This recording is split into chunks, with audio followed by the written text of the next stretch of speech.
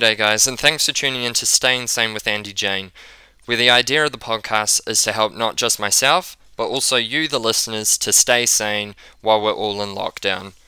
I'm Andy, and I'm excited for you to meet the guests I have on this podcast. From small business owners to finance directors to expert travelers, and even my old geography teacher, there is something for all of you. I hope you enjoy this first episode where I will be talking to a close friend of mine, Jon Haas. My first guest on the podcast is someone I think very highly of. I only met him last year in Bend, Oregon, but our friendship has flourished. Please welcome to the podcast Jon Haas. Jon, a California native, is currently the financial director of a multi-million-dollar hot spring and retreat called Brighton Bush, located near Detroit in Oregon, where he has worked there for the past 3.5 years. Prior to working for the retreat, Jon was in the Portland music industry, starting off in artist management before moving to the record label Tender Loving Empire, and then finally onto a music licensing company, Marmoset Music. Jon is also an avid traveller who has just got back to Brighton Bush after living the remote life in Mexico for the past couple of months. Welcome to the podcast, Jon. So happy to be here, Andy. Hey, yeah, cheers. Thanks for so much for doing this and being the first guest on it. So, how has quarantine been going for you? What are you doing to stay occupied? Oh man, it's been a bit of a trip. I am, for a little perspective, in the middle of the woods up here in the Cascade Mountains, about 2.5 hours east of Portland, at Brighton Bush Hot Springs, where I work. We've laid off all staff though, but we're living up here still, waiting this thing out. And I am in a little tiny cabin, maybe 10 foot by 12 in the sort of main room, and then there's a bed in a little tiny room that's like 8 by 10. And I'm in a 14-day quarantine out here. So I do have internet in the cabin. I have a little camp stove set up in here to boil water and make my coffee in the morning. But to stay busy, I've mostly been researching the CARES Act, which is this law Congress passed, this $2.2 trillion stimulus here in the U.S. I'm trying to understand how Brighton Bush might be able to utilize some of the provisions passed in that law. Well, you're the finance director, so that's definitely something that will help you as well. Um, what have you found out that will help Brighton Bush through? Is there anything in the stimulus package that is gonna help you guys get through this? Yeah, we've actually been through this drill once before. So there was a massive three fires, actually. One of them was really big, two small ones that surrounded us back in 2017. We were in the sort of epicenter of these three fires. And we had to lay off staff and go through the drill of trying to scale down our business as fast as possible and preserve cash. And so we kind of knew the drill when this thing was happening, but this is obviously much bigger. Everyone's having this problem, whereas during the fire evacuation, it was just us and maybe a few other people in the area. And so, we've done a bunch of stuff to deal with the situation, as many small businesses have. And then this CARES package has these new payroll protection loans that allow small businesses to borrow up to 2.5 times of their monthly labor cost. So for us, that'd be a little over $500,000.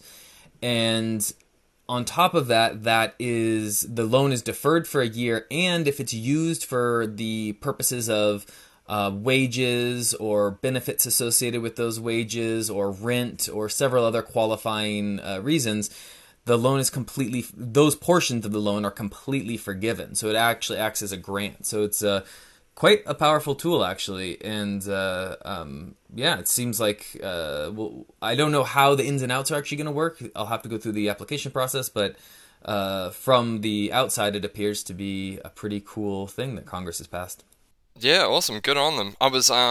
It took them a while to pass it. There was a lot of blocking and debating and all that, but it finally got there last week, wasn't it?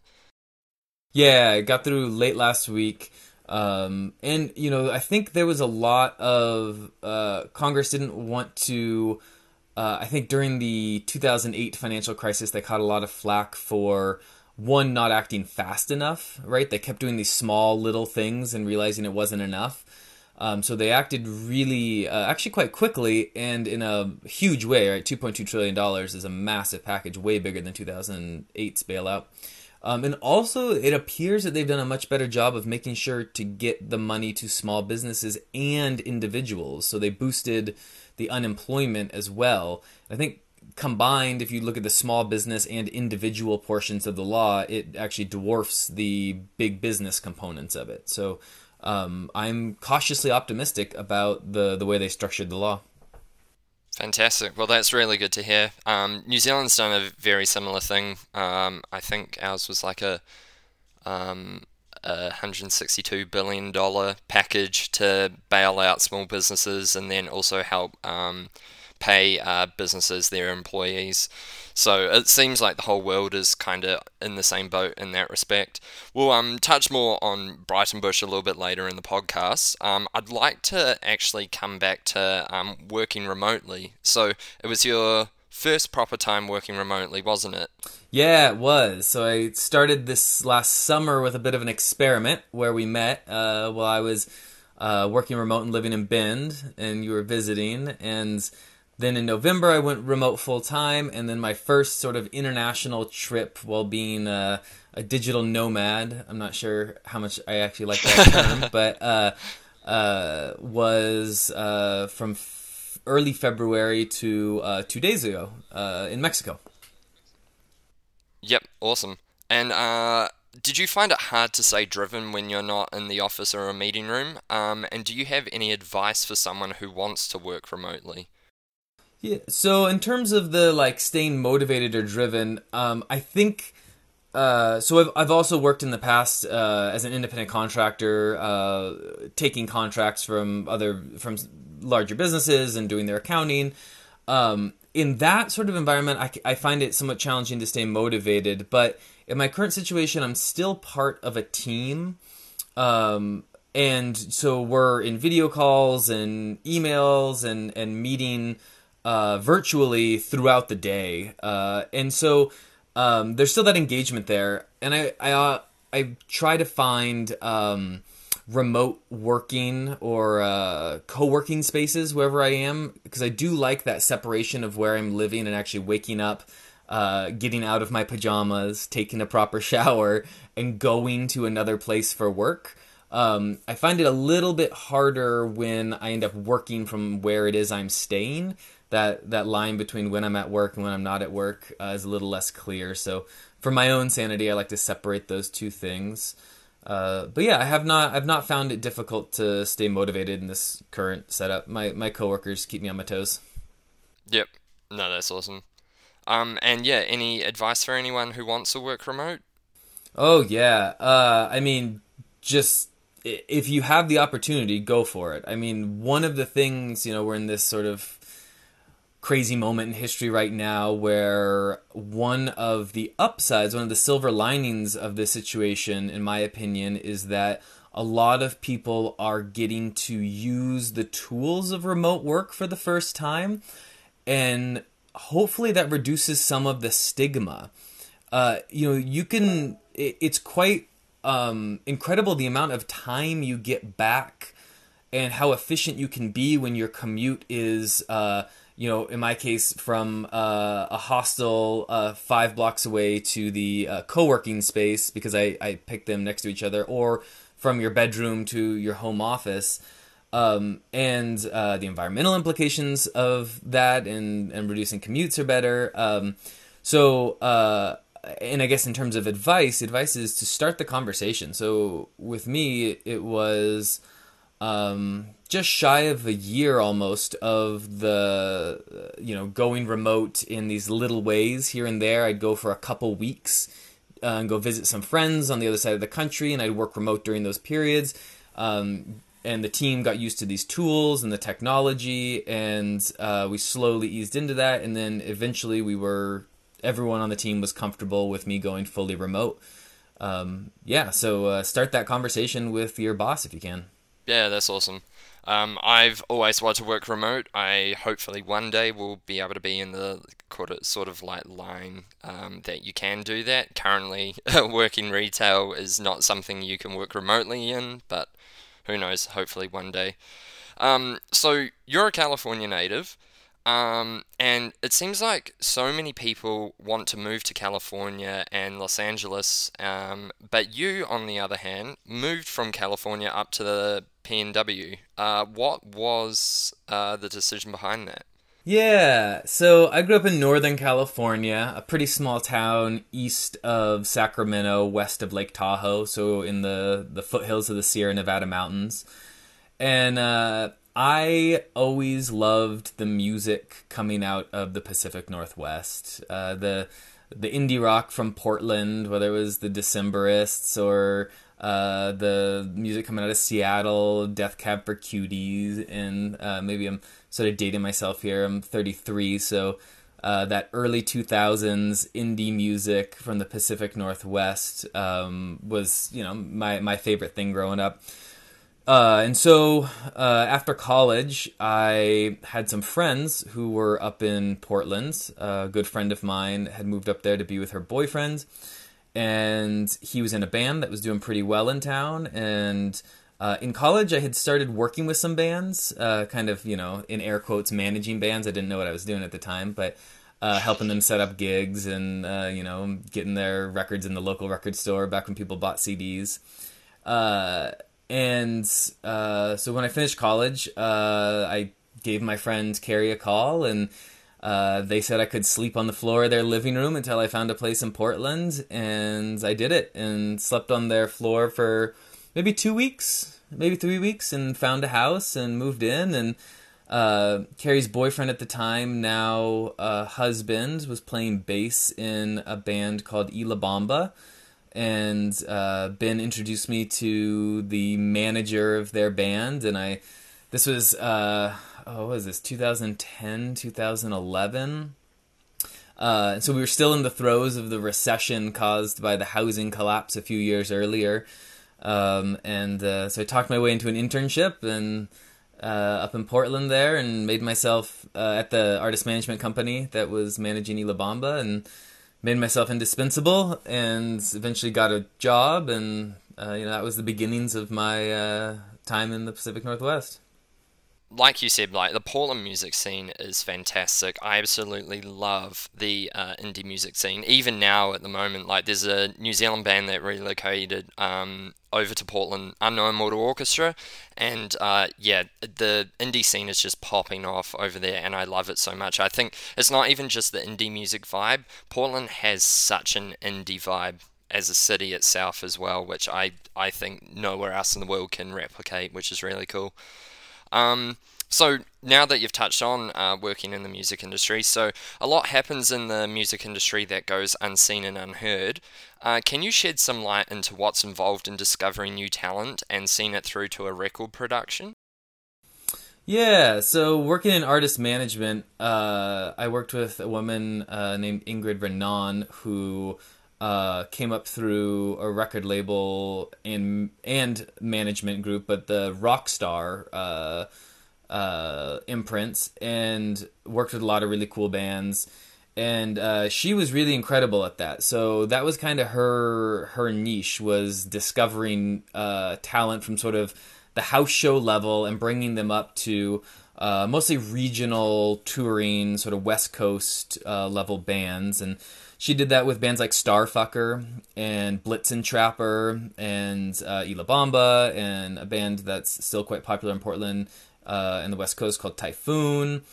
Yeah, I mean, that's just like a lot of hanging out at house shows and getting to know the different scenes in Portland. There are these little kind of cohorts of artists that cluster together, and then from the next step up there's the smaller venues where bands start cutting their teeth. And it's really not glamorous, quite honestly. It's lots of really shitty old 15-passenger vans, and 3-4 day tours up to Seattle trying to build a following, and that sort of thing. But it's a lot of fun. I discourage anyone I meet who wants to do that from doing it.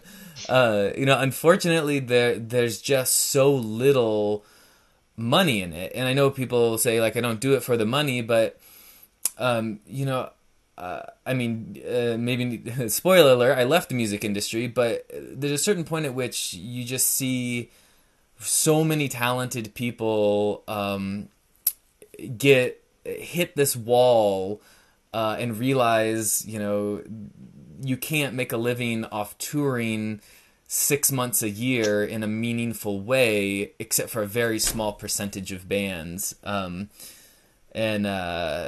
yeah, it's just, it's like trying to become a professional athlete. There are so many people that are good enough, and it really, there's so many bands that are incredibly talented.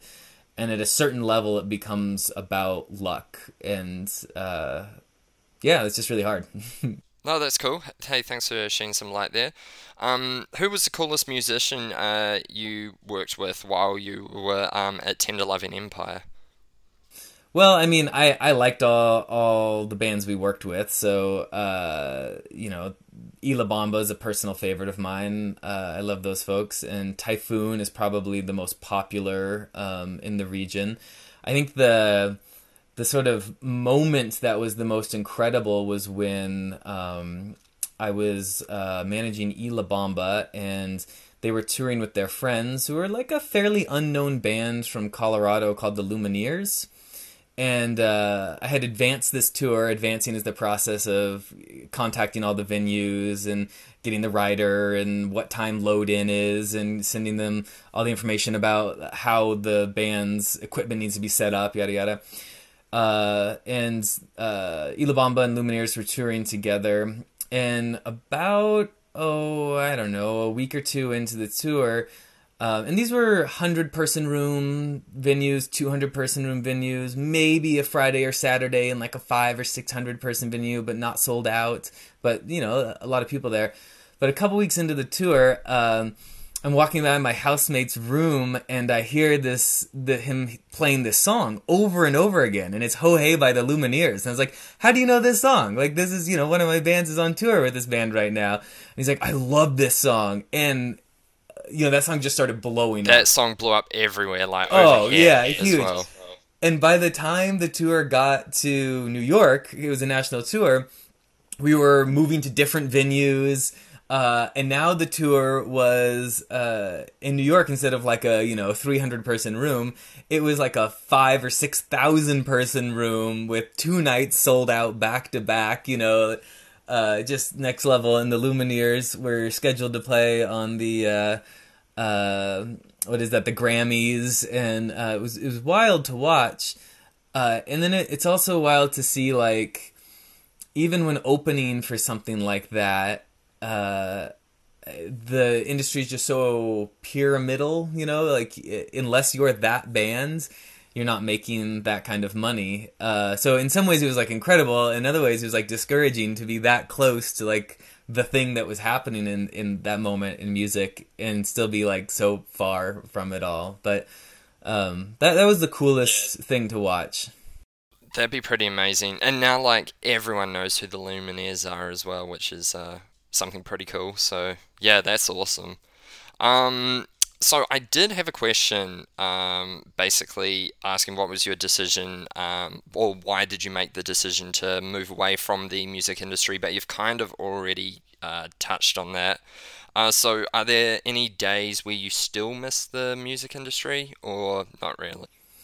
There are. I mean, one of the things I love about working in music is that music itself is a thing that brings people together, right? Like, several thousand people will go to a venue to see a particular artist because they all connect around this music, right? It's a thing that creates community, creates culture, that sort of thing. And being in the mix of that, to me, was really exciting and really fun. And then going to those events, the culmination of all that work, and being a part of the mix, I really loved. And the extended network because for me at least, the process or the part of the music industry I was in for the most part early on, I eventually went into music licensing, which was a little bit less connected to that part of the industry, but working for a record label and working for artist management, I was going to a lot of shows, and at those shows, you see all these people, and you have this really big network of connections, and I do miss that part as a pretty social person. That job came with like this big social scene that my current job doesn't quite have. So, obviously, we've talked a lot more than what we just have on the podcast. You told me you spent a year soul searching. Do you have any advice you want to share for those who are in need of some self discovery? Yeah, advice. Well, I guess the thing that has worked for me, and I don't know if it will work for everyone, is just to keep trying as many things as possible and getting into as many situations as possible to figure out what it is you want to do. I think when I was younger, I used to find myself quite suffering from analysis paralysis kind of thing, overthinking what it is I want to do and should I do this or should I do that. And I worked for someone who I don't remember exactly how he phrased it, but essentially said, the goal is not to make the right decision, or rather, the goal is not to make the perfect decision or even the right decision.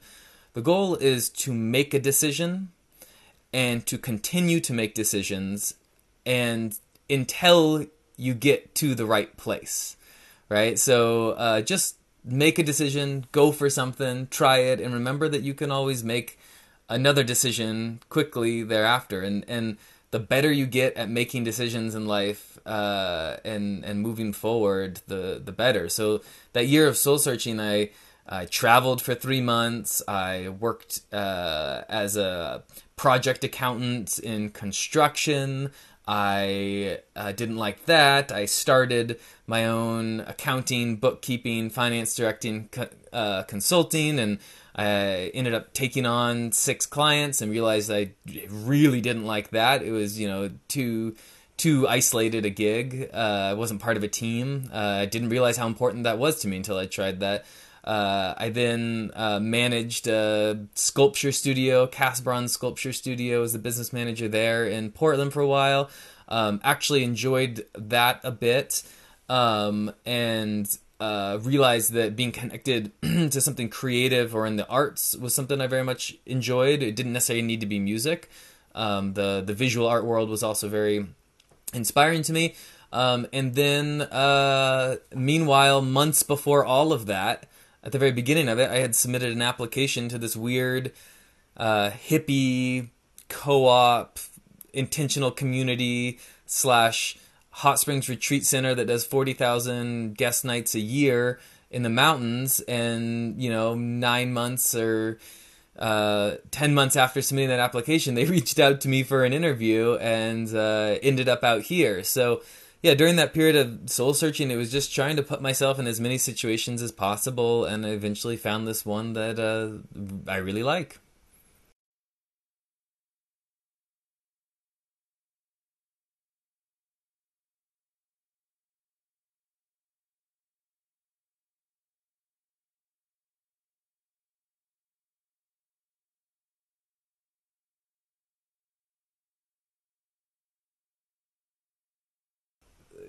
Dating all the way back to sort of the ancestral period, for lack of a better term, was a place in the Cascade Mountains which separate sort of the wet western side of Oregon with the dry desert side of Oregon to the east, was a place where Native American tribes would gather. And so they found shells and jewelry that only could have come from the coast, and they also find stones and other tools that could only have come from the eastern side of the state here. So this particular location has a really long history of people gathering and being convivial and, sharing food and soaking and those sorts of things. I've been told that it was also a place that a lot of the tribes, it was like neutral ground. No one lived up here year round, though. The snow was very heavy. It can be heavy depending on the year. It can get, we can get 6 or 7 feet some years. We can get no snow other years. And then it was a homestead in the 1800s. And in 1929, I believe it was turned into a proper hot springs retreat center. Sort of the version of it we have today started there. It was the only thing out here. The road was built to get to Brightonbush. The road dead-ended at Brightonbush, and people would come up and horse and buggy. And people wouldn't necessarily soak in the springs back then. It was more common for people to... they'd get a little tin cup, and they would dip it in the spring, and they'd drink the water. And each different spring was said to have different healing powers. We don't recommend drinking the water anymore. Our regular testing shows that there are levels of arsenic in it, and there are no such thing as a healthy level of arsenic to ingest. It is great for soaking, but not for drinking. There are a lot of beneficial minerals in the water, though, however, aside from the arsenic. And so the place went dormant in the 60s after a massive flood and sat vacant for about 10 years. And the family that owned it, because people were trespassing on the property and ripping up, there's a beautiful old lodge from 1929. People were ripping up floorboards and setting on fire. And so the family actually went down to the Salem, which Salem, Oregon is the closest major city, went to the Salem Mental Institution, which is the institution in which One Flew Over the Cuckoo's Nest is based on. That author's from Salem. They found a high-functioning person there, brought them up to the retreat center. So this is sort of like, The Shining or something, right? And they lived here and walked around with a shotgun with salt rounds in it and protected the property for many, many years. And they just drop off food for this person. And then in 1977, a man named Alex Beamer bought the property, which had been vacant for 10 years with this security guard from the insane asylum protecting it.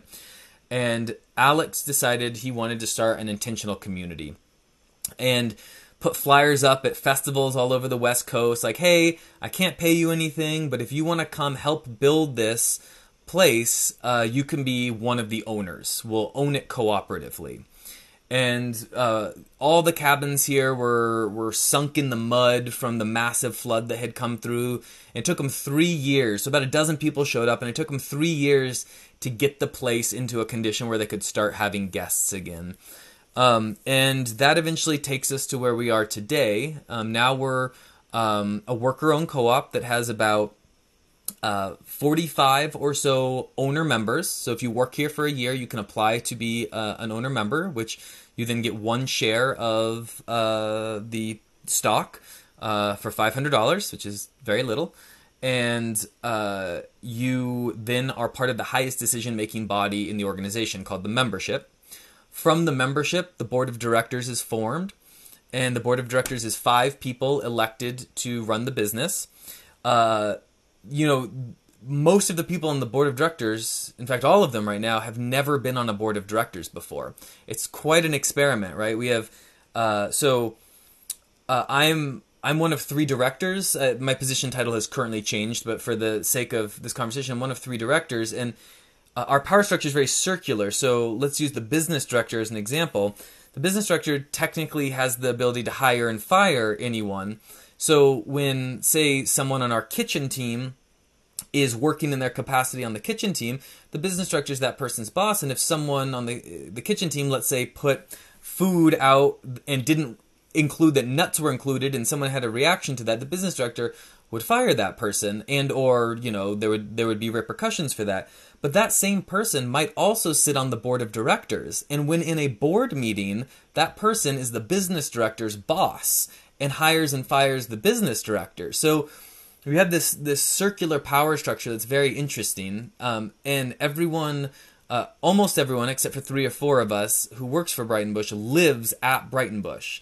So there's a big river that runs through the middle of our 150 acres, and on one side is our staff village, and on the other side is where the guests are. And so we are each other's neighbors, we're each other's coworkers, we're each other's sometimes lovers, relationships form in the community. All of these relationships into one, and as you can imagine, that could be very, very challenging, and often is. It's an intentional community, a worker-owned co-op, and we're totally off the grid is another part of it. So we produce all our own electricity from a hydroelectric dam, turbine, not a dam. We have a fish diversion. And that produces just shy of 50 kilowatts for the whole place, which is not very much for how many people we have here. So people are very aware of electrical consumption up here. You have sort of a wattage allowance that each person's allowed to use. We produce all our own heat from the geothermal wells.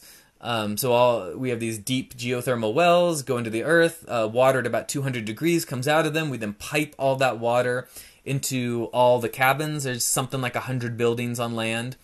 And then you have radiators, old-timey radiators that you turn a little knob on, and that increases and decreases the heat. It's this really weird hippie experiment in the woods that is somehow also financially viable and successful.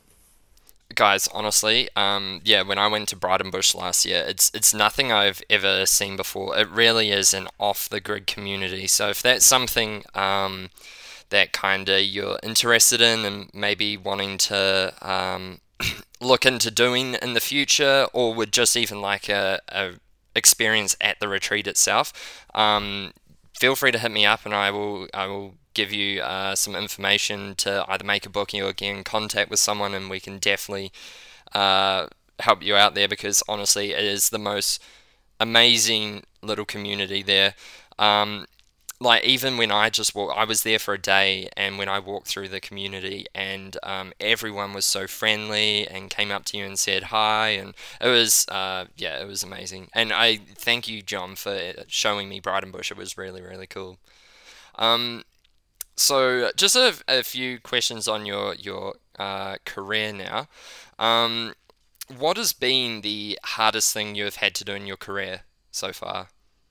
Oh man, there are a couple instances of being a part of and or being responsible for having to essentially fire someone that have been really, really challenging. And for the sake of privacy, I won't get into the details of those, but at Brighton Bush in particular, where this place becomes people's home and their job and their community, there have been two instances of being part of that decision-making body, and that eventually informed someone that they had to move on, and that's really, really, really hard to do, especially when you care and love these people, and you see all different sides of them when you live in community with them and work with them. People are really full humans in that picture. It's not like you just bring this professional version of yourself to work and hide these other parts of yourself. You can't do that out here. So that's been really hard. And then there have been a couple of other things. So, this thing we're going through right now is a bit of a challenge, but I touched on earlier that in 2017 at Brighton Bush, we were confronted with really an existential threat to our existence. There was this fire moving towards us, and we could watch it coming over the mountain. And then two other fires started on opposite sides of us, triangulating right at us. And we had to close to guess, obviously. We left behind 10 sort of volunteer. We have our own volunteer fire department out here that staff are part of. Because when you're out this far away from everything, you have to be responsible for your own safety in that way. And so 10 people stayed behind as volunteer firefighters to try to protect buildings because embers and ashes were landing nearby. Another 10 of us, of which I was part of, went out to the Oregon coast where we rented a house, a 3-bedroom three-bathroom house that actually, I think at one point there were 15 of us out there, all living together. I set up a tent outside, beautiful view of the ocean, but we were running the entire organization, this 15 of us, and there's normally like 70 of us, and there's 15 of us, and then we eventually got down to about 10 or so. We're handling advanced reservations and trying to keep the whole community informed of what was going on, while the whole rest of the community was just scattered, right? Everyone had to leave, and so some people went and stayed with families, some big groups of people went camping. This was in August and September. It was really, really a challenge to cobble that all together. It was lots and lots of coffee all day, then a couple of drinks at night to counterbalance the coffee and high stress. But we made it through that, and that's actually made this situation much easier because that was a sort of a stress test for our organization. And as the finance director, I got to really observe the mechanics of the finances in a situation when revenue grinds to a halt. So we were much more prepared for this. We had those systems in place. We had an incident management team structure figured out, and a public information officer, and we've been through the drill. But yeah, that was also really challenging. Just a couple of more personal questions. So you've travelled a fair bit. What has been your favourite place you've visited so far? My favorite trip has been to the Republic of Georgia when it was either 19 or 20. So it was 2005 or 6, and George W. Bush was still president, and a buddy from college and myself, my buddy Angel, we had met someone at university who was from Tbilisi, Georgia, and both of us wanted to explore the world, and we're like, hey, we know someone who's going to be there this summer. Let's go. And so I flew out and met Angel in Barcelona, where his grandparents lived, and we caught a train to Paris, and then a couple of flights later we were in Tbilisi.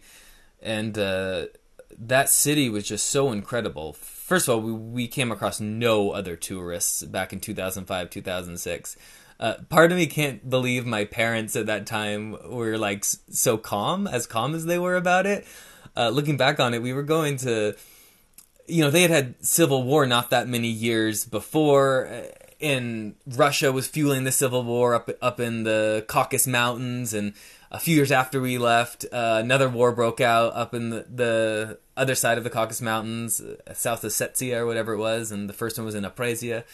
But that culture is just so incredible. I believe the Georgians might have been the first European military when, like, Genghis Khan or Kublai Khan, one of them crossed the Caucasus Mountains into Europe. There's been trade through there. There's, the Russian influence, the European influence. We got robbed at knife point at one point and shaken up pretty good. And just, Jeez, that would have been scary. Yeah. But to me, that's like the trip of a lifetime. And we backpacked then through the eastern side of Turkey, down south through Georgia, around the Black Sea, and to eastern Turkey, and then made our way over to Istanbul, and then a boat to Athens, and from Athens back to Barcelona. But yeah, Georgia will have a special place in my heart. It has its own language, its own alphabet it's one of the smallest language groups in the world. Like, it's a fascinating place. Might have to add it to the bucket list then. I haven't heard that much about Georgia, so yeah, maybe I should visit it one day. I have heard that whole former Soviet sort of area is very interesting to visit, so might have to go there someday.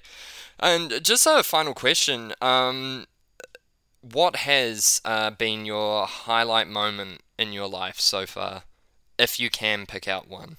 Highlight moment in my life so far, if I was married, I could say my marriage. If I had kids, that's always an easy one. The day my child was born.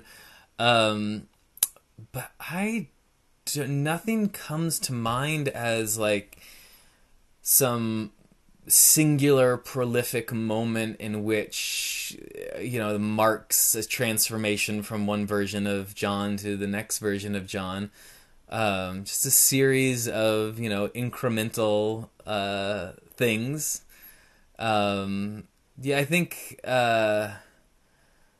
Yeah, I don't have a good answer to that one, unfortunately. No, that's all good. That's all good. But you are a super interesting person to talk to anyway, so it doesn't even matter. Even though I have no highlight.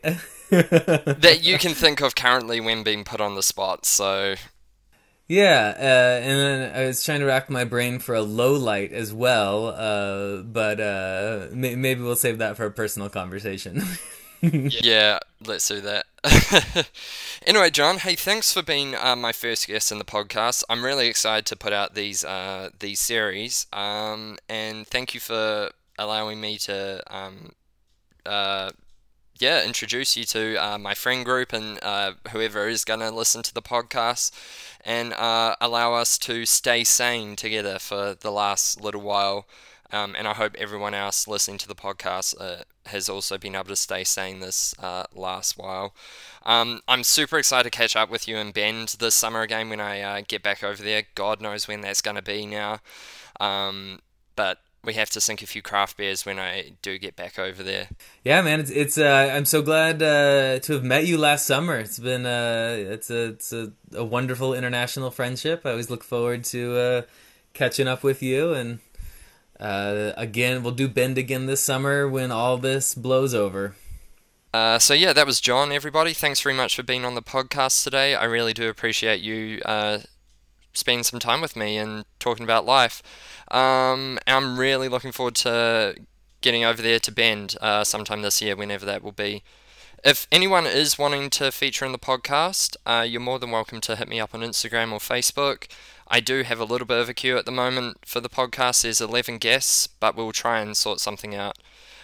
In the meantime, I hope you guys stay safe and sane during this, really unprecedented time. All the best, everyone, and we'll see you next episode.